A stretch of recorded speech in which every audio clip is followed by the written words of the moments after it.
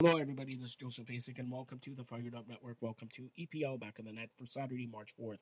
Today, Manchester City beat Newcastle United 2-0. Arsenal beat Bournemouth 3-2. Aston Villa beat Crystal Palace 1-0. Brighton beat West Ham United 4-0. Chelsea defeated Leeds United 1-0. Wolverhampton 1.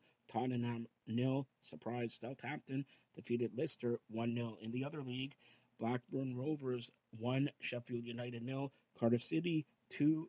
Bristol City 0-0. Blackpool and Burnley. Covington City beat Huddersfield Town 4-0. Linton Town 1. Swansea 0. Middlesbrough beat Reading 5-0. Norwich City beats Millwall 3-2. Nottingham United beat Queen's Park Rangers 3-1. Stoke City defeats Sutherland 5-0. 0-0 draw between Watford and Preston. And 1-1 Wigan Athletic and Birmingham City. All today in the EPL.